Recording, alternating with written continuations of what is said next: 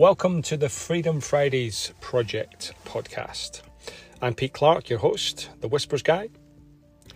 It appears that work expands to the time that we give it, and I started to explore how I was investing my time and effort, particularly on Fridays.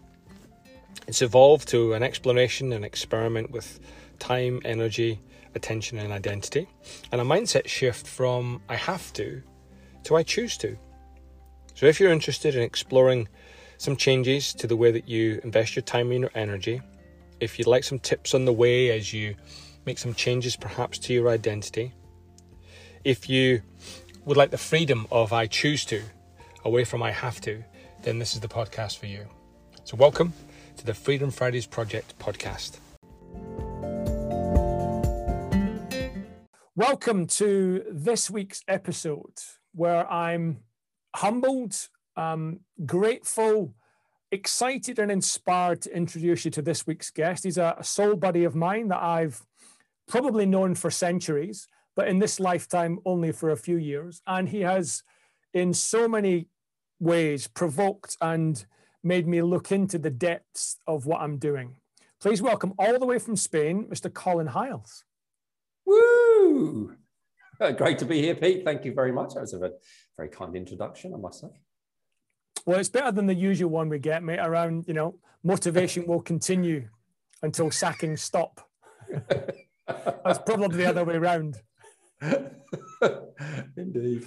So, look, Colin, thank you for your time. I'm going to start as I always start with these when I'm interviewing a guest.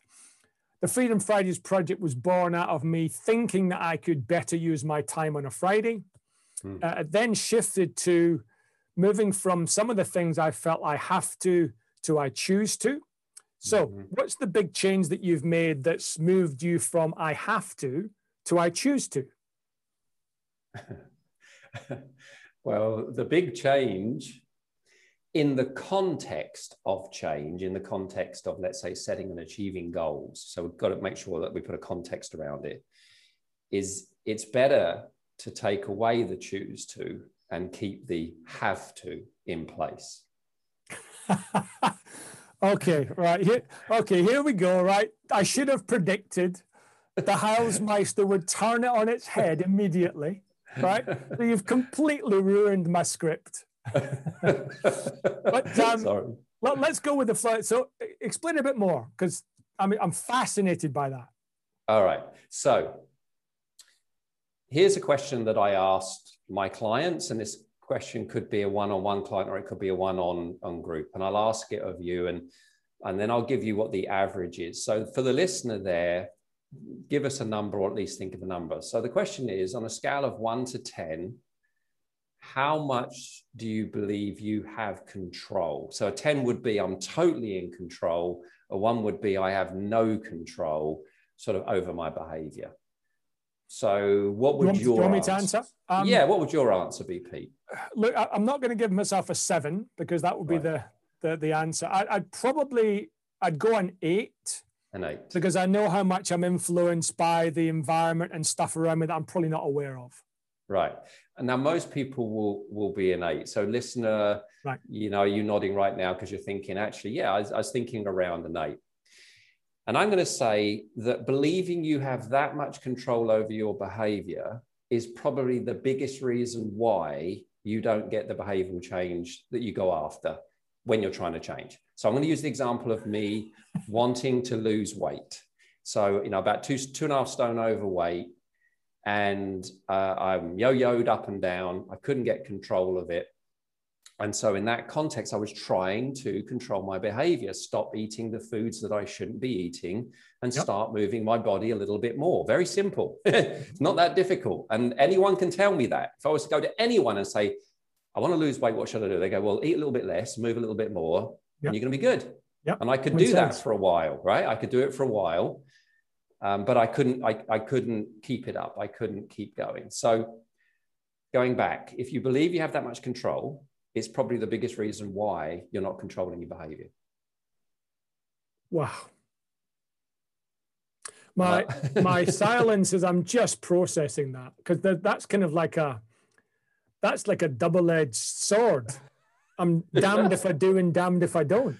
Exactly. Yes. Yes. Well, look, I think it causes two big problems. Problem number one is it means that if I don't succeed, it's my fault. It's what I call the "it must be me" trap. Because where else do I look? I can only look at me. And it means that I don't have something. I don't have discipline. I don't have willpower. I don't have self-control.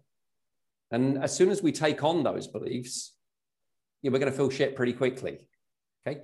And then we attempt it again with a belief, which is I struggle with self-control. I struggle with discipline. I struggle with willpower. So the next attempt probably is doomed to fail. And we tend to jump into the all or nothing approach to things, full on, full off. And what I found out from the all or nothing approach is it very rarely gives us all and almost always gives us nothing. That's the end outcome. So that's the first problem. We could go deeper into that, but that's the first problem, is that my failure is my fault. It's something that I don't have. I'm lacking in some way, shape, or form. And so we go on a search to try and find answers to that I'm lacking. And how do I get it? Secondly, when we believe that we have that much control, we totally forgive the power of environment and how much that's influencing us on a day-to-day basis, as you said when I asked you to give your answer. Yeah. And so we stop looking at the environment as a possible problem here, and we look at ourselves as being the problem here. And I'm going to flip it and say, the problem isn't you, the problem is the environment in which you're in. Don't change you, change what surrounds you, and you change. And it always has happened that way. If people just start exploring successes from the past, they will find that inadvertently or inadvertently, consciously or unconsciously, they made small changes to the environment. And that's what gave them the chance of succeeding in any change that you're looking to make, any goal that you're looking to achieve. Okay, I'm going to pick up on the environment question in a second. I want to go back to something you said right at the beginning of that. And, it's not my fault, which I agree, fault is a loaded word. Even if we softened it to say, I haven't or have contributed. I'm interested if then a skeptic or someone who hasn't taken responsibility approaches and said, that's great, Colin. It's no longer my fault. It's somebody else's fault. And maybe not that language, but the essence of absolving their contribution to what's happened. How do you answer that? Well, it's true to varying degrees, but it's not like everything, the total truth. Of course, we all have a part to play. We've all got to take responsibility in order to achieve a goal. And so if you move to the furthest extreme, well, obviously it's nothing to do with me, it's to do with my environment. You're probably not going to achieve your goal anyway, because you're not going to take responsibility to then change your environment and do something different. And we can talk about what that means, but to change your environment. So that's not going to work because you're absolved of any responsibility. At the other end of the spectrum is it's all my fault. It's all my fault, which obviously is the problem that most people face in my experience, is that they only look at themselves and they beat themselves up, they berate themselves, they make themselves feel bad, they lower their confidence, they lower their self-esteem, they almost set themselves up to fail because I failed last time, so there's a high probability I'll fail this time. And this was my problem. This was what I was suffering with, this full on, full off, full on, full off, yo-yoing up and down all over the place. And so I guess just like most things, it's not an or, the tyranny of the or, it's the power of the and. It is, I am not responsible in one sense. The environment I'm in is playing a part. And I am responsible at the other end of making sure then that I begin to make the changes that are necessary to achieve the goal. Because I say, as soon as you set a goal, you're on the wrong side of the environment. You just don't know it. You just don't realize it. Cool. Let's dive into environment. Let me present a skeptic's view. And this is a little bit of a view, probably erroneously, I've held with some of my mates. I'm a bit of a cyclist. And I've always said to my mates, without even really experiencing it, we're in the middle of the Tour de France right now. And I've done a little bit of cycling, nowhere near any good. But I've said, kind of jokingly, if you put me on the back of the peloton, because of the speed the peloton's going at, I'd just get dragged along and I could stay in the peloton. So my environment is the peloton, and therefore I could go as fast as the peloton. And this is the peloton bike you're talking about, yes? Yep. No. The peloton is the group of bikes that are kind of following the yellow jersey. It's like 60, 70 bikes. It's called the peloton. Okay. That's where the name peloton bike comes from. Oh, okay. Did not know that. There you go. Yeah. So they're moving it, 40 miles an hour, 50 kilometers an hour. And I can't cycle at that for any period of time. But I jokingly said, look, if you put me in that environment, you put me in the peloton, yeah, I could do 50 kilometers an hour. Is that what you're saying about environment? I'm saying we're influenced by the environment without us realizing. And look, I know you've done marathon. I've done marathon. This was the first problem that I faced. Everyone said when you do a marathon, make sure that you get a heart monitor, because when you kick off, when you start, everyone's going to run like twice as fast as they should. And you're going to be sucked along and you're not going to realize it, because this is normality. Everyone's moving at this pace and you won't get a sense of how fast you're moving. And thank goodness I have a heart monitor, because literally, you're a mile, 2 miles in, I'm looked down and my heart is just like in red. I'm going way too fast. And so you don't realize that that's the case, that we're in a bubble. We're all in a bubble and we don't realize it. So it would be similar. Now, would you be able to keep that pace with, we're talking up here with elite athletes? I wouldn't put my money on you, B. I wouldn't put my money on you there. I think there'd come a point where you would literally just literally collapse. You know what I mean? It's a bit of a cheeky question, because I've cycled a little bit in a group, and what I didn't appreciate when I even made that comment was the minute you get more than a wheel's distance, right, that away from the last person, you are gonski. Right. You can't bring it back. It's really, really hard. So these elite athletes are so strong. They can kind of go 100 yards back, grab a couple of water bottles, grab some food bags, and make up. It's so incredibly hard. So I reckon I'd be in the peloton at the start, but the minute they moved, I'd be gone. So for the listener, then, if that's true, that part of our change is influence determined by the environment. What tips can you share, or what red flags can you share with us that, that's a no-no, but that's a really good thing to consider on top of the individual responsibility they have to take anyway? Yeah. All right. So environment really breaks down to two main areas: people and places. Yep. All right. So that's really what the environment is people, the people that we spend time with, and places, the physical places that we inhabit. So let's just use my weight loss as an example, or fat loss, I should say, as an example here. If I'm trying to lose weight, but I'm sat in a donut shop, so I'm surrounded by people eating donuts and probably making some very nice noise. Oh, this is delicious. Or has anyone tried this one with the vanilla? Oh, right. I've got those noises and I'm watching them, seeing them eat donuts. And over there is the counter, which has all the donuts in it. And I'm sat there going, I'm not going to eat a donut. I'm not going to eat a donut. I'm not going to eat a donut. Now, I might say I'm not going to eat a donut 100 times. I might even last a day or 2 days with willpower. But what's going to happen eventually? I'm probably going to eat a bloody donut, right? Because all I can see is donuts. So trying to lose weight sat in a donut shop makes it very, very difficult. Yeah. Because you're now reliant on how disciplined you are. No matter how disciplined you are. And even if you are, you probably lose your donut mates. Well, then you've got, absolutely, because your donut mates are going, come on, have a donut, Colin, for Christ's sake. Come on, just have a donut. One mouthful, just have one bite. Go and have one bite. Yeah. So that would be an example of both the physical space, you're in a shop that sells donuts, with the people place, which is you're around people eating donuts and who enjoy donuts and who will try and influence you to eat a donut. Now, if I hook myself out of there, then go and sit in another place that sells more healthier type foods, salads and stuff like that, and I'm around people like that, and I fancy a donut, but I can't see one and I can't see anyone eating them, but I can see something else, then there's more chance that I'll go down that route. And that's the power of the environment. So that when we set a goal, our behavior is often triggered from people and places.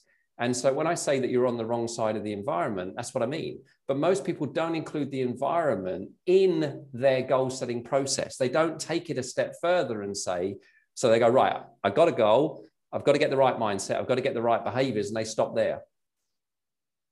And I'm saying, go another level and think about, and what about the environment? What changes have you got to make in your environment? So for instance, when I decided I wanted to lose weight, we put our house on a diet. If you, Pete, come into our house, you wouldn't have found anything in there that is not contributing to my goal. You won't find it. Now, when it's not in there, and I fancy something that I know is not good for me, well, it's a pain in the arse now. I've got to jump in the car or I've got to walk somewhere to get it. The chances are that putting that much friction in place would mean that I probably wouldn't do it. I go, oh, Christ, I'll just have an apple or I'll have a banana, right? Yeah. Because there's the apples and there's the bananas. They're on the side there. So just by putting the house on the diet, change the size of plates. There's a lot of research that's shown that as you increase the plate size, you eat more. You don't realize. Yeah. And so we went out and bought smaller plates, because if you look at the same amount of food on a small plate and a big plate, it looks like you're shortchanged on a big plate, and you probably would go and put more food on there. Mm-hmm. Whereas on a small plate, you're looking and thinking, wow, there's a lot of food there psychologically. So these are just some of the small changes that I made, finding individuals that are already achieving the goals that you want to achieve, spend time with them, because they will influence you and they will hold you to account as well. You know, what are you doing eating a donut? I thought you said you were, I thought, you know, and so they won't go, well done, eating a donut. Wasn't it nice? Wasn't it lovely? They'll go, what are you doing? What are you doing? You said you weren't going to eat any more donuts. And so this is called cognitive dissonance, where you say one thing and you act inconsistent. It creates dissonance, and we love consistency. So there's more chance that I'll do it. These are just some of the small things that I've done. And I can give you more stories of individuals that I've worked with as well. I have read, Colin, that there's something called activation energy. And I think you just mentioned friction there. Friction, and it's a very small amount of time. And what I've shared with people in the past is, we've all probably had the extra bit of chocolate after dinner as we're watching the TV. Almost everyone goes, take that away from me. Put it on the other side of the room.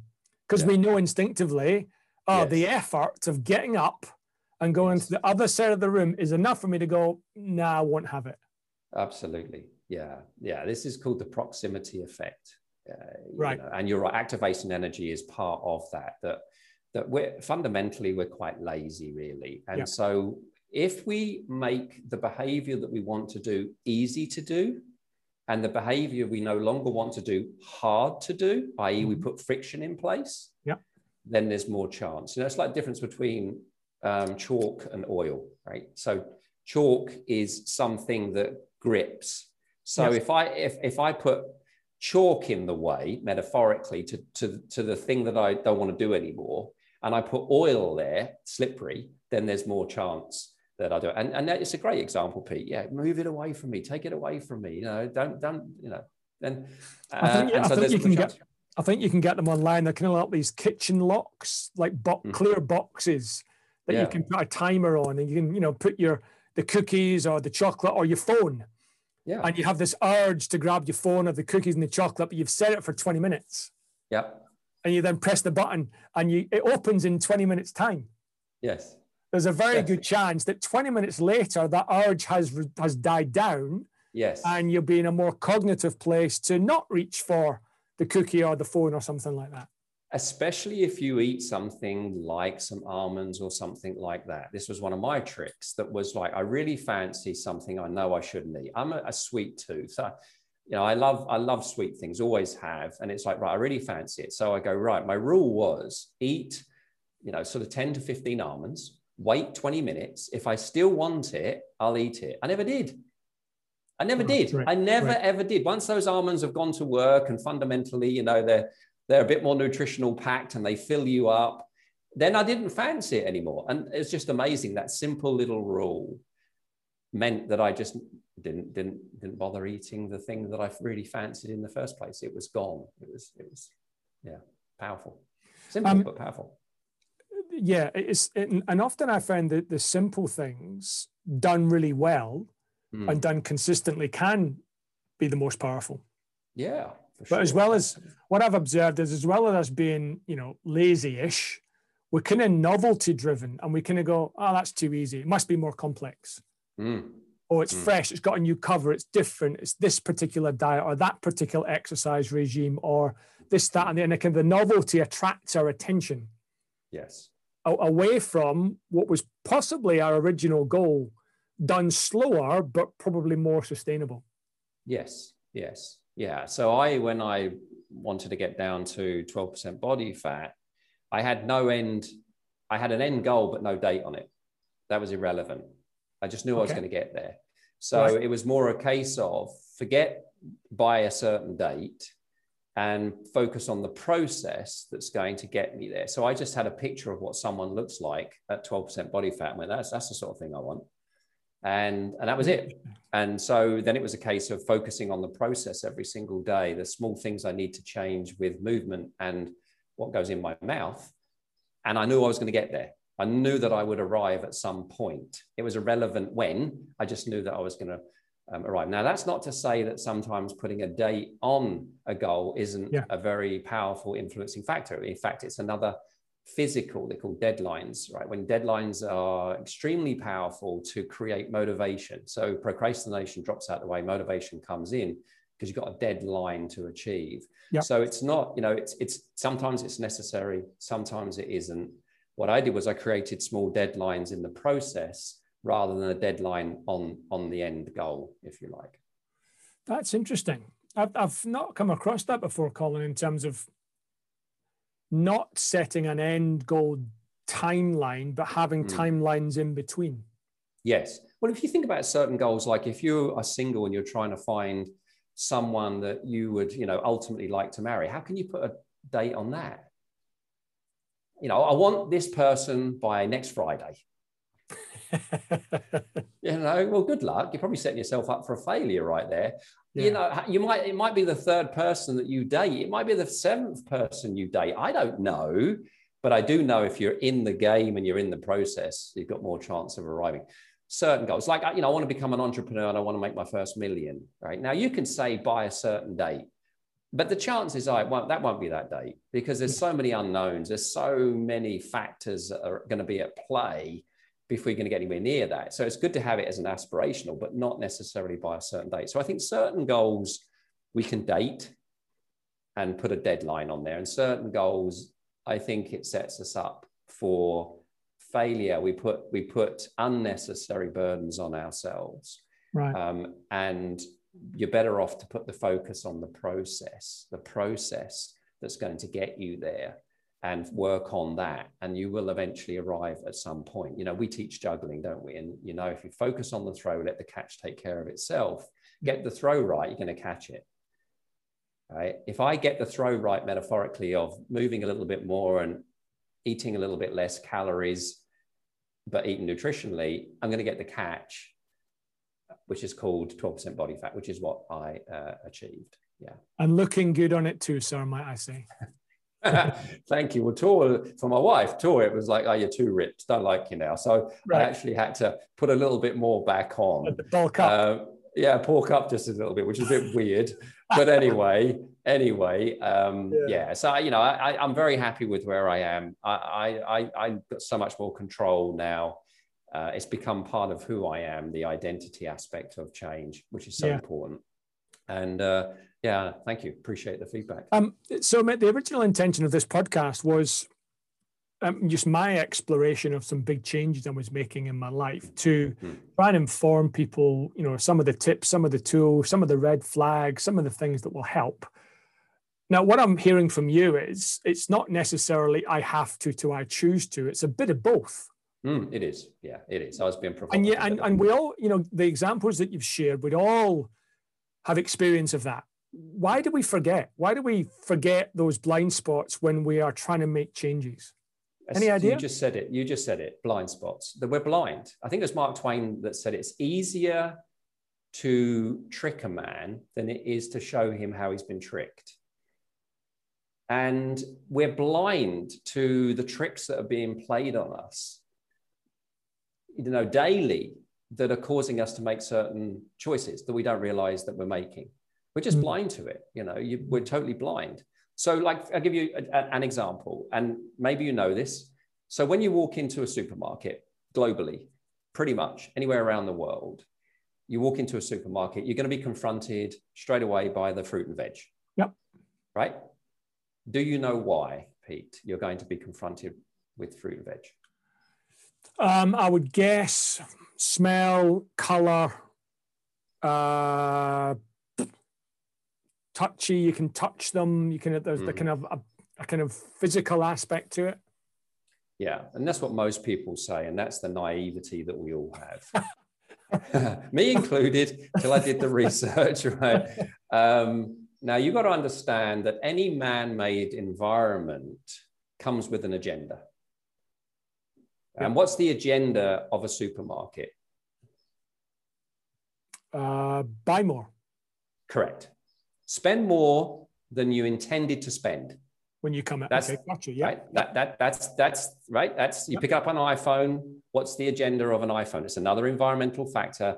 Yep. It's to hold your eyeballs on there a little bit longer, right? Yep. So every man-made environment comes with some kind of agenda. We're blind to the agenda. So the agenda, when you walk in a supermarket, is to get you to spend more money than you actually planned on spending. Now, the one thing that you didn't say was heavy. All of that stuff is heavy. So what are you likely to go and get? Well, it's called a trolley. Yeah. Right. Now, if they can get a trolley in your hands, they're already one step closer to you putting some things in there that you didn't intend on putting in there because of the friction element. Less friction, you're pushing it along rather than carrying the bloody thing. Yeah. And there's more chance that you'll spend. The other factor is if you go with someone else, more often than not, you'll spend more as well. So if you take your children with you, without question. Right, they will more often than not. So can I make it child friendly? Well, what's that? We'll give them a little buggy as well, a little trolley that they can push around, because then they're going to go, let's go to that place which has the little trolleys, mummy, daddy. Yeah. All right then. And then they're going to want something put in their trolley, aren't they? And so all of these factors. And by the way, trolley size has doubled since your parents. Yes, they've doubled in size, and they found the absolute sweet spot now for making sure. So in other words, everything in their supermarket is well thought through, is behaviorally scienced, if you like, using a lot of the behavioral sciences and social sciences that are out there to get us to make decisions that we didn't plan on making.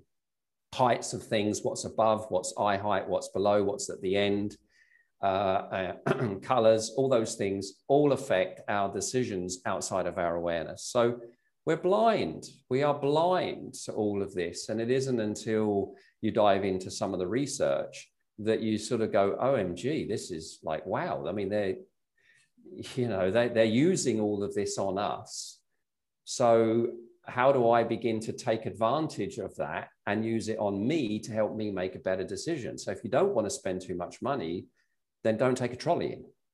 You know, of course, sometimes you have to because you're going to buy so much, but you know what I mean? Yeah. Like, you know, you start to apply some of these things now, and all of a sudden you can find it easier to do the behavior that you want to do because you're setting your environment up in alignment with the goal, not out of alignment of the goal. And if it's out of an alignment, then you've got to use willpower, and willpower just doesn't work. It's good for short term, for sure. And we need to build that muscle, willpower muscle, but to rely on it solely is to set ourselves up to fail. And then we fall into this, it must be me trap.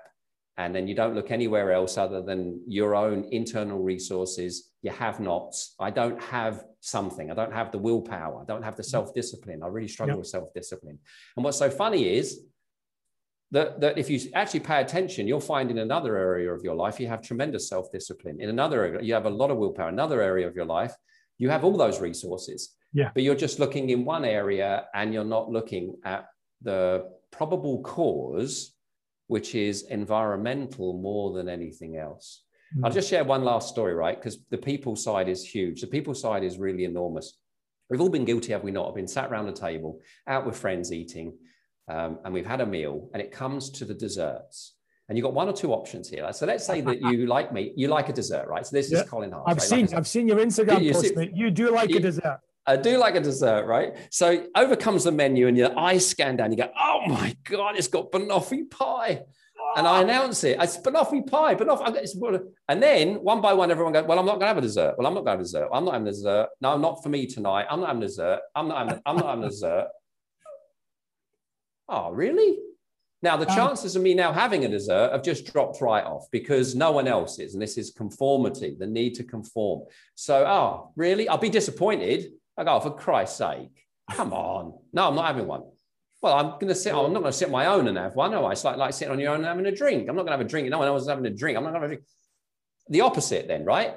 Okay, which is I'm not going to have a dessert, everyone. I'm not having one. I'm on a little diet at the moment. Well, I'm having one. Well, I'm having one. Well, I'm having one. Well, no, for Christ's sake, Colin, you're so boring. I'm having one. Come on, Colin, have one. We're celebrating. Have one. Oh, right, then I'll have one. I'll just have one. Right? Yeah. We're being influenced by those that we spend, we're in proximity of, and we're spending. So the lesson here is make sure that when you set a goal, that you find out who is achieving that goal and where do they spend time. I was working with a young group for a friend, actually over Zoom, and not in the most probably circumstances you and I find ourselves in, with a lot of choices and freedom. And I said to them, as a principle, you become like the 4 or 5 people that you associate with. And they kind of got it a little bit. The pushback on me was, yeah, but you don't know where I live and you don't know who I associate with. So, and I don't understand that because that's not me. But how do you help someone like that could be in a really challenging situation right now where the people they surround themselves, they've just got no escape? Yeah, yeah. And I don't mean in a horrific, catastrophic, violent way. I mean, just I'm surrounded. This is my street. This is my tribe. Yes, of course. And that movie, Dangerous Minds with Michelle Pfeiffer, comes to mind there. And if anyone hasn't seen that movie, definitely watch it because it's a true story of how she helps inner city children that are surrounded by poverty, gangs, single parent families, and so on and so forth, break out through education. It's brilliant. So, so it starts with, well, what do you want? What's your goal? Because if there isn't a want for something, then it's fine. Well, why make any changes? So it starts there, right? And then, okay, great. So that's your goal, right? Then who would you say is a good mentor or mentor around that you know of, even through books, even through YouTube podcasts, like the sort of thing that you're doing? Who's the who? And then how much are you listening to them? Because it's so, here's what I find more often than not, right? When you're coaching someone, you go, right, what's your goal? They give you your goal. Great. Okay. So who would you say is a good individual to spend a little bit of time with and maybe get a few answers from and so on? They give you that person's name. Okay. And then when I speak to them next month, whatever, say, well, how much time did you spend speaking with that person? Well, I've had one conversation. How much time you spend speaking with everyone got that is fundamentally holding you to the old identity? Yeah. Well, like 90%, probably 99%. Right, okay, we've got to change that equation. We've got to change that equation. Do you know what I mean? Because if you don't change that equation, it's going to be very, very hard for you in which to make those changes that you want to make. See, everyone that you meet, they're either an accomplice or an advocate. An accomplice is someone that was part of that old behavior that you did. So, go down the pub with my mates and have a drink. They're all my accomplices. They want me to continue doing that. Yeah. So who's my advocate who's going to say, get down the gym tonight, Colin? I'm going to be down there. Come down with me. So at some point, goal, right? That's the first thing. What do you want? Okay, great. Now, who is already there? What Dan Sullivan calls future people, not past people, but who are your future people? Who's there? Who knows what it's like? When you think of Matrix, Morpheus, Neo, right? Morpheus came around, right? That was his mentor. We all need them. I need them. You need them. We all need mentors. We all need those individuals that understand the new landscape that we're trying to, navigate and what it takes to get there, and will inspire, will challenge, will be good cop, bad cop, will do all those things. So that's I've been in similar situations with individuals that are, in that. It's just starting with that. Okay, so what do you want? Well, who do you know that's already there? Yeah. All right, so I don't know anyone. Okay, great. Well, then get online and see if you can find some people, because they'll be there that you can begin to listen to, that can become your role models. But I tell you what, if they look hard enough, there's always role models, even in that sort of inner city situation. There's always role models. They've just not got out of that bubble at the moment. And as soon as they get out of that bubble, they find someone that's come from that world, knows that world, but has managed to break free of that world more often than not because they had a mentor, right? And they become that individual that helps them break free of that world. But the people element is so influential. It's so important that we get that right. As you say, we are the average of the 5 people we spend the most time. That's been proven in academia. That's been proven. Look, as parents, when your children are at school, you really worry about who they're spending time with, don't you? Do you know what I mean? They come home and they use a word they don't normally use. And you kind of go, hang on a second. Who are they with, right? Because you know that they're going to be influenced by the tribe that they spend time with. And if it moves them away from their academic studies, we start to worry. And this is what I find really interesting. And this is what I found with me, Peter. I had a double standard. I just literally been writing about this recently. I had a double standard, right? So what was my double standard? Well, when it came to me trying to lose weight, I focused on my internal resources solely. And then when I didn't achieve it, couldn't figure out why. I was my beliefs. I've got to look at my limiting. I must have some limiting beliefs here.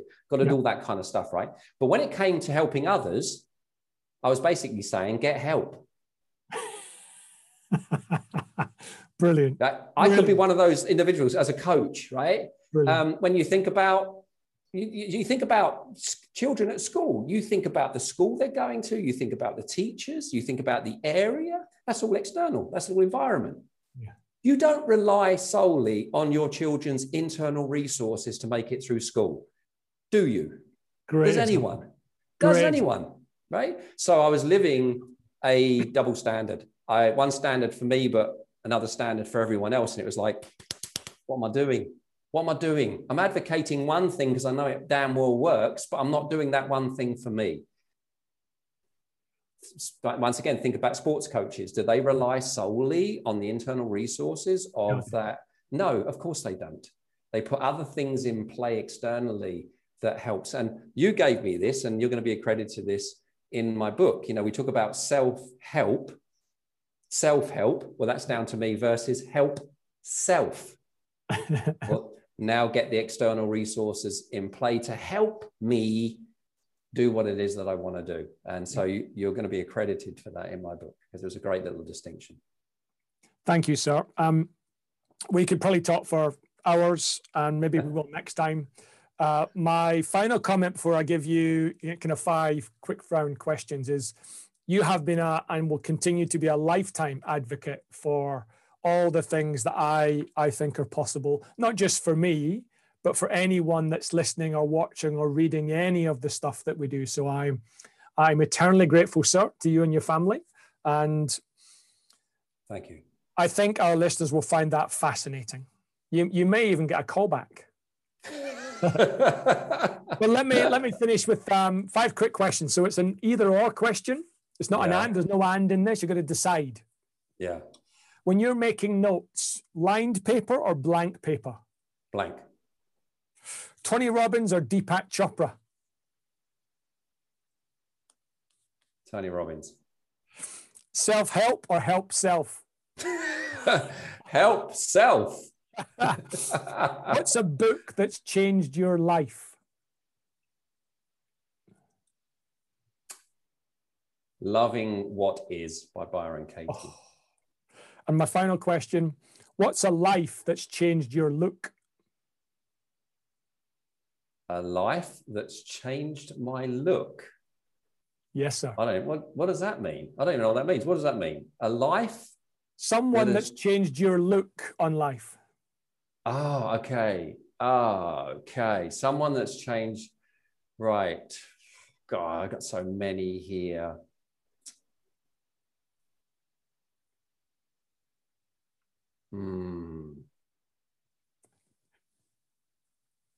Anthony DeMello. Cool. Awareness. Awareness. Yeah. Yeah. Cool. Colin, thank you so much for your time and your wisdom. It's always a pleasure, never a chore. Ditto. It's always great. Thanks for inviting me on and having this chance to share what for me is my passion at the moment, which is just to raise this awareness around don't change you, change the environment around you, and you will change. Cool. Great message. Thank you, sir. Thank you.